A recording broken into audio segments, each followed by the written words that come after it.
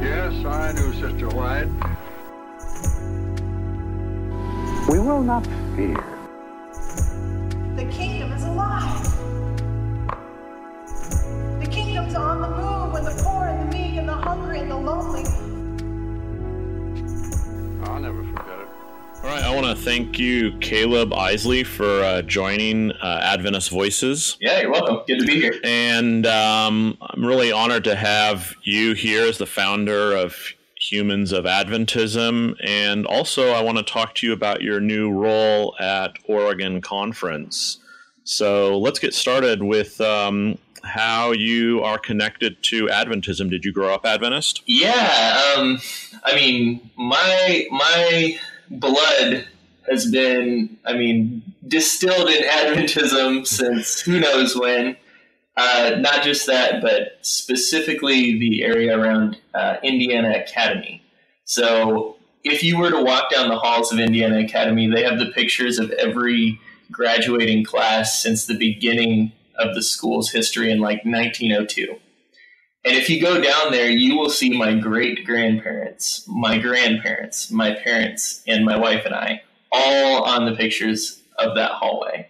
So my history, both in my father and mother's line, goes back probably to early 1900s, if not before, with the Adventist Church. So, it's part of our culture. Very heavily, very heavy family ties to it, and really just went through the whole Adventist school system experience, Pathfinders, kind of the stereotypical experience in some ways. Both of my parents sort of disconnected from the church, but believed that I should still be in the Adventist system. So there were times when I was actually dropped off at church where I would go and my parents wouldn't.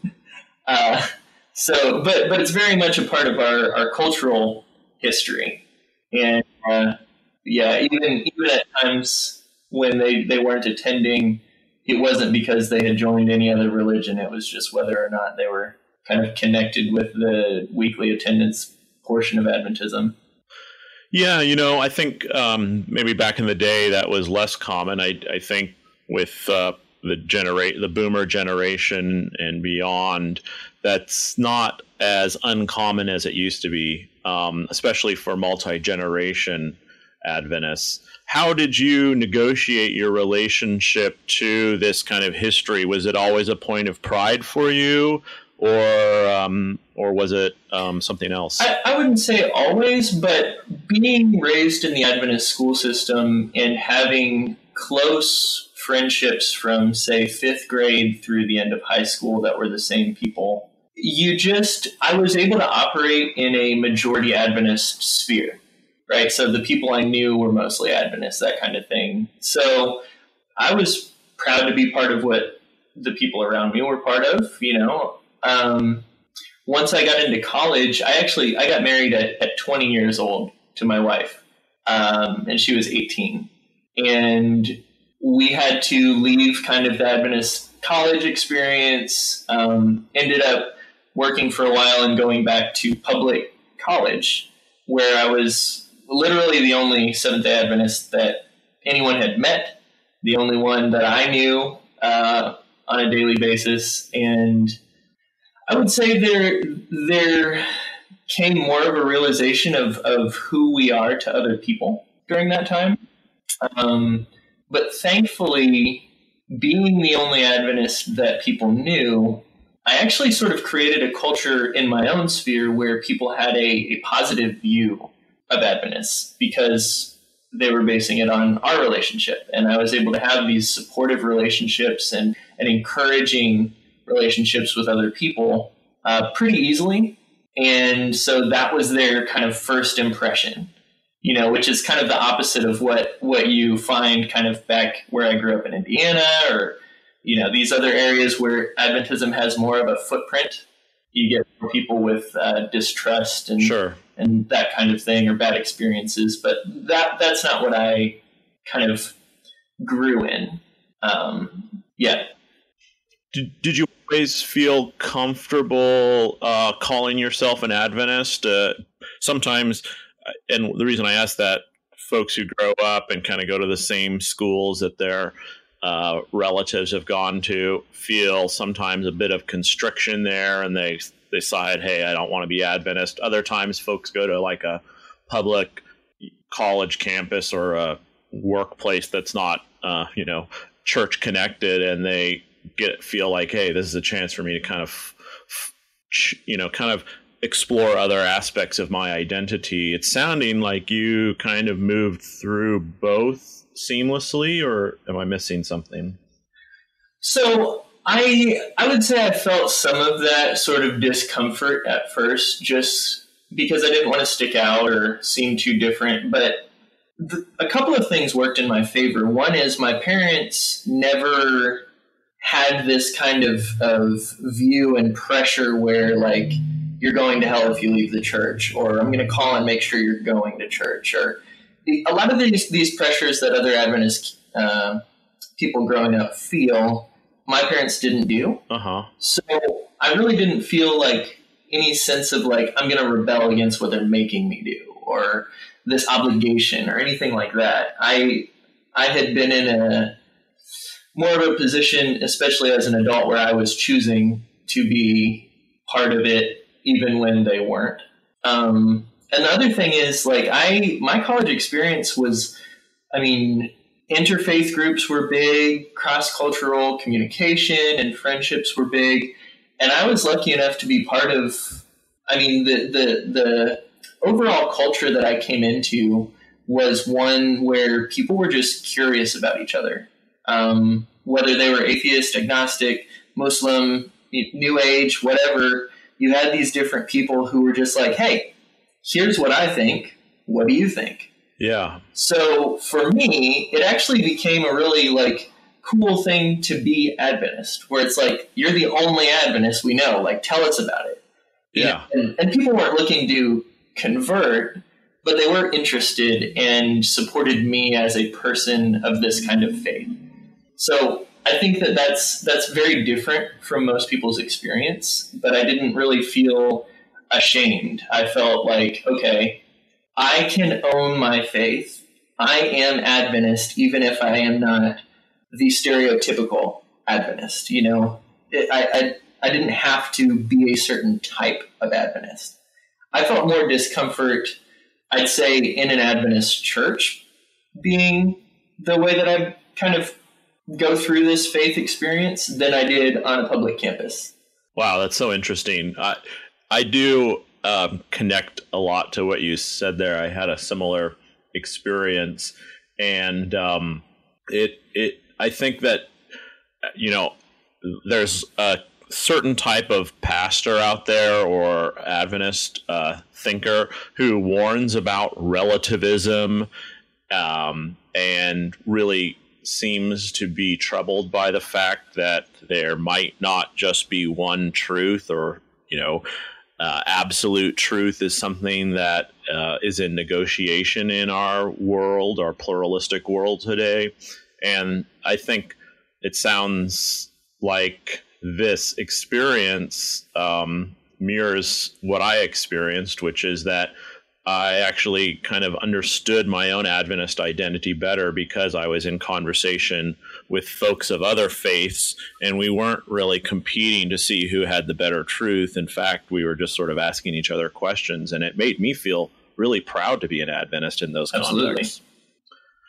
So let's talk about how did you get this idea of doing Humans of Adventism? Sure. So one thing I don't want to do is claim that this was an original idea. This is very much, I was a huge reader of Humans of New York and Brandon Stanton's work. Basically, if people haven't found that by some chance, this is a very, very popular movement of photographers and journalists started by this guy, Brandon Stanton, who literally just went into New York City, took pictures of the people that he found there, and just talked to them about life and how they viewed the world. and just released this massive amount of content from the homeless person to celebrities to anywhere in between, old and young. And I was just fascinated by that. But what really stuck with me was as I read those stories, I could feel my views and my thoughts on the person changing. I would look at a picture, I'd be like, oh, that person looks gross, or that person looks weird, or whatever. But then once I read their life and was put in their kind of shoes and looking at the world through their perspective, I found myself interested in them. And I wanted to connect with them, even though I knew I never would in person. And as I started reading through these, I was just drawn into this approach. And so this is during my college experience. And afterward, after I graduated and everything, I started looking at non-traditional ways to approach faith work. Like, how do we engage Seventh-day Adventists in a more broad content, more broad thinking, these kinds of things. And definitely, how do we break us out of this kind of exclusiveness that we have? So I started thinking, all right, at my church, what if we just started sharing in this format pictures and stories of the people in my church, my local church? I was running social media for that church.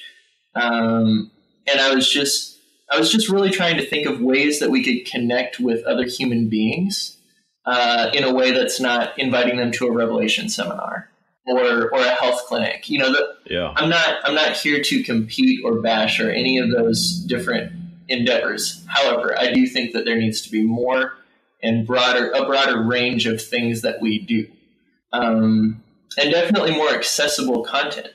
And so, unfortunately, it didn't work out with my local church. People had really no idea what I was trying to describe to them or do.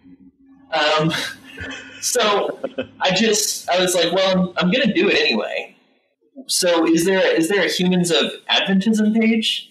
And I started looking for it, and no, there was not. No one had done this. And so I was like, man, it would be so easy to just do this. Just talk to Adventists, And so played with the idea. I talked to a bunch of people about it. There were some people who thought it was a great idea, and a lot of people who just, again, didn't really understand the vision. Huh. But we did it anyway. And what kept you going through that? Was it just the power of your kind of vision of what it could be, or? I almost didn't start several times. The big hang up for me was that I couldn't figure out how to do my own photography. Oh. I wanted to take my own pictures, but I live in Orangeburg, South Carolina. There are probably 20 Adventists in Orangeburg, South Carolina. Maybe 50 now, but really, we would burn through them very quickly. So I come from more of a journalism background anyway, had done well over probably 100 interviews for newspapers and websites and things before starting this. And so I was just like, let's use what they already have. Let's use the pictures that people already have and start with that, and then figure out how to do them later. So really started it that way. And I think it was just the encouragement, especially through those first few stories. People were messaging me saying, this person is a close friend of mine, and I never knew this about them. Huh. I've known them for years. I've gone to church with them for years. I do all these things with them, and I never knew about this. And so that constant feedback and engagement and seeing people connect and do all these different things because of the influence of a Facebook post, really, it was mind-blowing to me that with my cell phone, I could have an impact like that with no funding, no office, no sponsor, just a dude literally starting a page and using Facebook Messenger to talk to people. And that's the whole deal. Wow. That's totally kind of DIY there. I love it. So I want to talk about a couple of or I'd love to hear from you one of your favorite ones, or something that maybe early on said, yes, we're doing what we want to do. Maybe it was the first one. There's one from 2018 that I always think about, which is the guy with the semicolon tattoo, which I thought was such a great face of Adventism, because that sort of person doesn't really get much of a voice in sort of mainstream Adventist media. He's not going to show up on Hope Channel. He's not going to be in the Review, but he's in,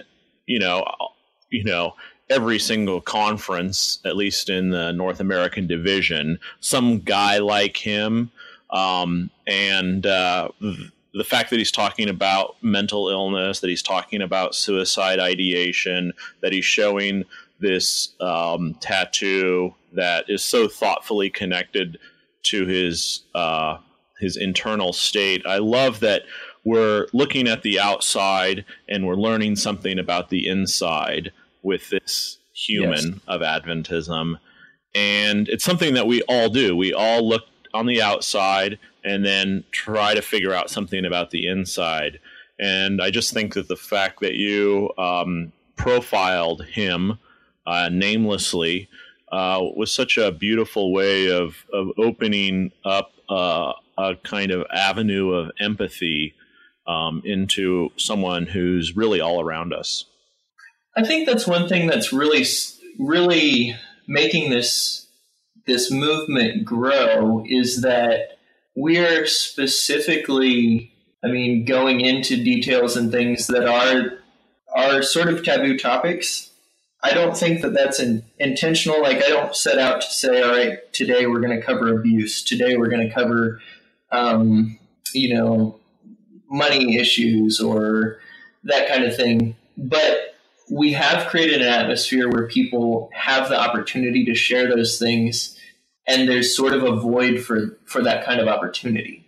And so I think we do sort of lean into the different taboos and personal topics that people are dealing with. And the example that you brought up is such a great intersection of multiple Adventist taboos, right? For him, not only is there the tattoo, which historically has been very frowned upon in the Adventist church. Sure.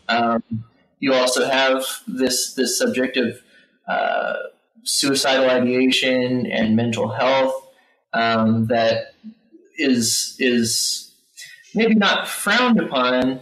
Well, frowned upon in certain communities, but also just people aren't comfortable with it. Sure. And we don't have really a lot of safe places to go into that kind of thing within our denomination. Yeah. And so, that was a big story. We have a lot of different things. We have now people are coming to the page wanting to share things that they don't have another outlet for. And while I can't always work with that, there have been several. I remember just recently we had somebody who lost a baby during their pregnancy, and we talked about it, and really she wanted a chance to share this. She didn't want to keep having conversations. She kept having people come to her and ask how she was doing and how the pregnancy was going. And she wanted something where she could just tell her story and then point people that way and say, all right, here's what happened. And it's just crazy, that I didn't necessarily set out to do that, but it's become a facet of my experience. And one thing too is the fact that we've remained independent means that we can also cover topics that very much would be frowned upon by more institutional pages. We've had people share their coming out stories. We've had just all kinds of different pieces of the human experience. And I think also what you said about kind of getting a perception of somebody from the outside and then going into the inside is what I do every single interview. Right? I approach this person where all I know is what I can see. Yeah. And I start my questions based on what I can see and what I guess about them. And 100% of the time, I'm surprised. We turn up something that I didn't see. We turn up some struggle that they're having that I didn't have any indication that they were having. And it's just the beautiful part of this work, really. Yeah. Here's a short list of things that I think make it work, and I'd love to get your feedback on them or others. One, I think it's great that you don't use people's names. Just from my experience, I'm always paying attention to a name just because I like to kind of get a connection or understand something. And here you're really forcing me to as a reader and a viewer to listen or read their story first before trying to figure out who they are and where they come from by their name. I love the brevity of the posts. And the relative diversity as well. I think one of the huge strengths of Adventism is its global diversity, and the way that, as a North American Adventist myself, the North American church pulls in folks because of our educational institutions, pulls in folks from around the world and creates a diverse experience for people who want, as a positive thing for people who want to embrace that. But the church has, really struggled for a variety of reasons, particularly structurally, with really doing diversity well. And I think you represent a kind of generational perspective that's a lot more comfortable with diversity, not just comfortable, but maybe really into it. And so I think that makes your work really strong. There's definitely an embrace of vulnerability there. And so I'm just curious, are those sort of, did those come naturally to you, those choices, or is it something that you've worked on? So those, I would say both. Those are very intentional values in how I go about this. I think if you go back to, there's an interview that I did with Spectrum, I think last year, that really talked about the social views and political views that I held over time. And what's interesting is that I came from a very anti-multiculturalist view, very, a lot of prejudice, a lot of ignorance, and it really took me into my adulthood to fight that and to start trying to come out of that. And as we were talking about in my college experience, I met people who were accepting to me and explored things with me, despite the fact that I was different from them. And they really modeled this kind of person that I wanted to be. And so over time, like the way that I've fought that personally is to intentionally go out and initiate conversations with people either I'm ignorant about or uncomfortable talking to or whatever.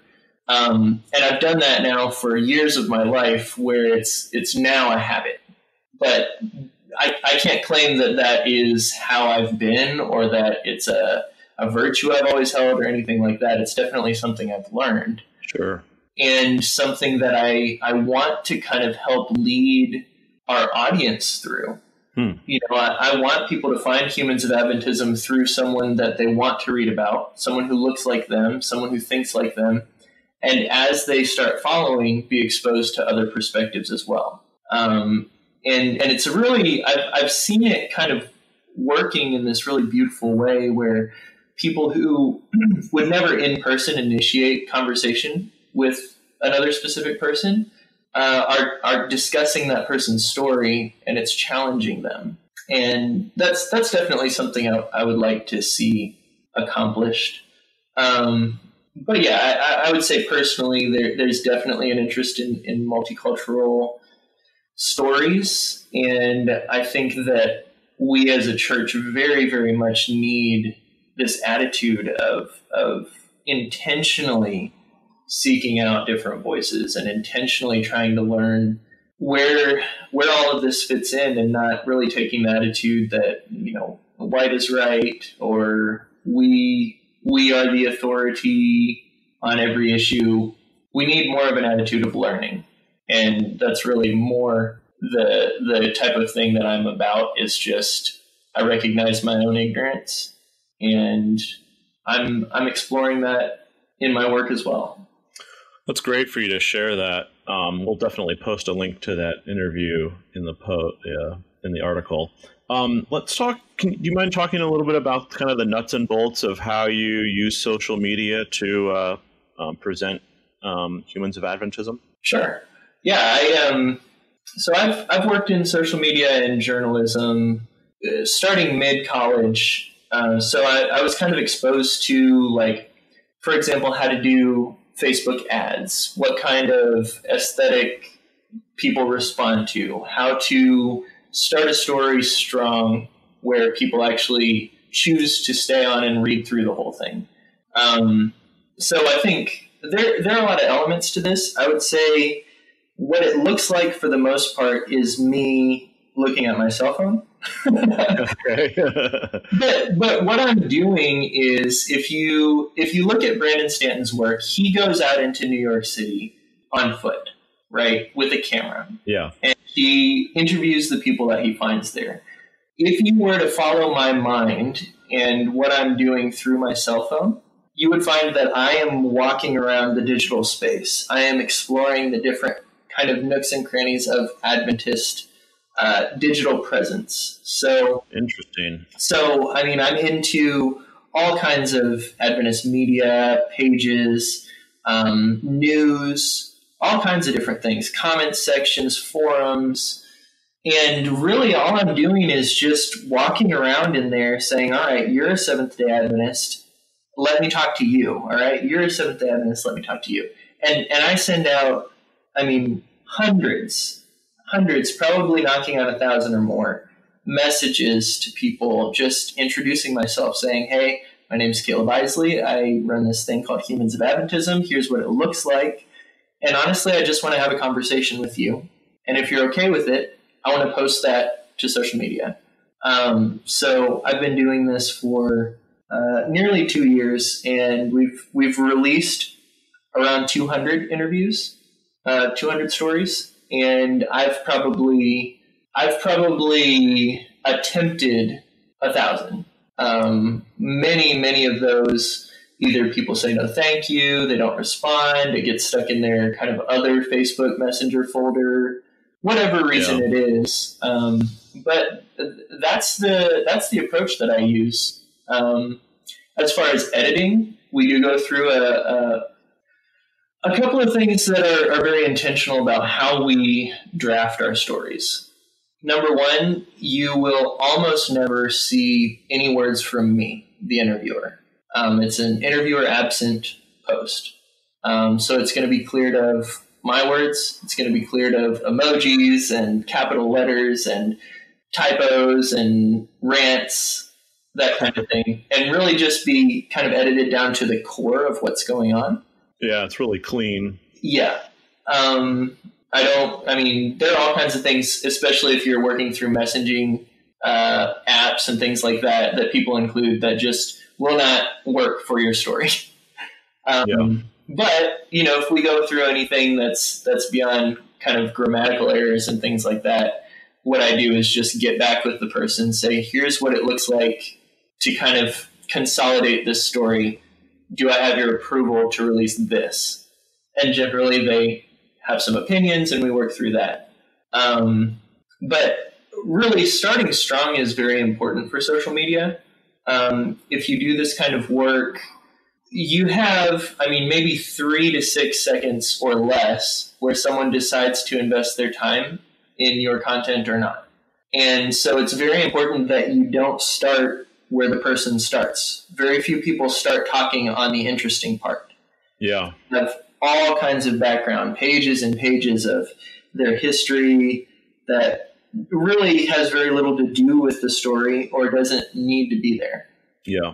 And so generally where you'll see our stories start is around the middle or toward the end, where someone has already talked for a long time and then they get to what really happened. And that's what the story ends up being. So, it's just the kind of reality of digital journalism and content. So you do in 2019. You're clearly, kind of bringing an editor's mind to the post. Can I jump back and just find out when you're walking through the digital spaces of Adventism, what are you looking for? What makes you decide to reach out to someone? Do you, especially if are you basing it off of a Facebook profile or, some comments that someone left somewhere? What makes you kind of pull the trigger? I think I have a pretty broad range. I think one kind of limiting factor for me is the availability of existing photos. Oh, yeah. So one thing that's been really hard, because I have a heart for kind of cross-generational conversation. I would like more age diversity, but we end up with a lot of Gen X, Millennial, and Gen Z stories because they're the type of people who generally have available photos. Yeah. That kind of fit the aesthetic that we're going for. One thing that I've tried to do is link up with photographers in someone's area to provide more opportunities to kind of make it work anyway. But really, I would say if we've had a lot of a certain type of story, maybe that might make me explore like different areas. Like if we've had just several highly liberal political posts or several highly religious sounding posts, maybe that'll take me to a different area of the internet. Or, maybe I do some in person as well. But I would just say kind of trying to balance the content that we have. And then also I come across, as I'm doing this, all kinds of other stories too. I come across conversations people are having. I come across, comments on current events and things like that. And sometimes I'll just say, hey, I was also on this page that you were on, and I saw you were talking about this. Would you mind exploring that with me? So there are a lot of ways that it happens, for sure. I wouldn't say that there's a particular formula as much as I just know the limiting factors that I'm working with. Yeah. And just try to make it work with what I can. So you're independent media, right? Mm-hmm. But I know that you've done things. You spoke for Society of Adventist Communicators, and you've partnered with a couple of institutional Adventist publications. Spectrum has obviously interviewed you in the past. Mm-hmm. How do you negotiate that tension between kind of being free to make your own choices and do your own thing with the advantages that come with collaboration with church or parachurch entities? Sure. So when I started this, I did not expect any kind of support or supportive relationship with institutional Adventism. I recognized that the type of story that I wanted to cover would not be allowed in a lot of publications. And I was okay with that. However, I've been pleasantly surprised that a lot of different areas within the institution are interested in some kind of healthy dialogue and relationship. So, anytime that I can support the good in our church, I want to. Anytime we can work together for the greater good, I want to. But kind of my limit is, will working with you or your conference or your event make me feel that I cannot explore certain topics? Is this going to shut out certain people for me? Mm-hmm. And so kind of as I'm choosing where to speak and who to be involved with and things, I make it very clear to the people that I'm working with that I have to be allowed to continue without the control of the institution. So however we want to work that out, if we can, I want to. Great. If we can't, I'll work somewhere else. But I would say I expected much more of that, especially during my first kind of speaking engagements. I spoke at the NAD. I mean, some kind of bigger level stuff, and really they've done a very good job of kind of supporting as much as they're comfortable with, and just working together where we can, without really trying to inhibit what we're doing or limit what we're doing. I think because we are independent, they have the freedom of saying, "Oh, we're not associated with that," whenever they want to. Yeah. But at this point, I mean, we have a good working relationship. We do have our differences for sure, but I think just even Adventist leadership, they are human beings as well. And I think that whether they're allowed sometimes to publicly have an opinion, they have their own opinions anyway. I want to talk about your new role with Oregon Conference next before we wrap up. But I have one question, and that is, have you been sort of attacked or critiqued? And what is that experience like for you? Sure. For the most part, I have a pretty kind of like positive relationship with other Adventists. I will say there's a certain like amount of them that are very uncomfortable with us discussing topics of prejudice and kind of these different taboo things. So I'll get comments on our Facebook page like, why is this page so political or whatever. But they're usually drowned out by a lot of people who really are getting something of value from what we're doing. I think just recently, just last night, something that I was part of, Adventist Revolution, there was a whole hour and 40-minute sermon released on YouTube, 18,000 views or something like that.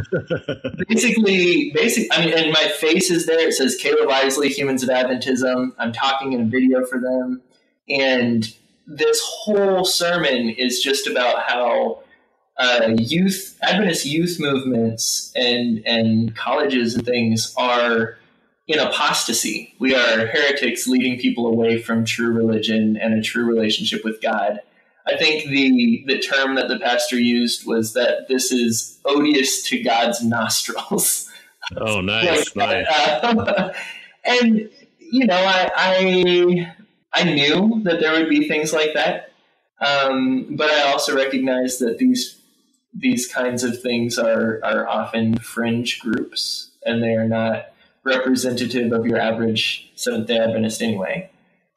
That's great perspective. Courage, brother, I say, as you go through this. It happens to many folks.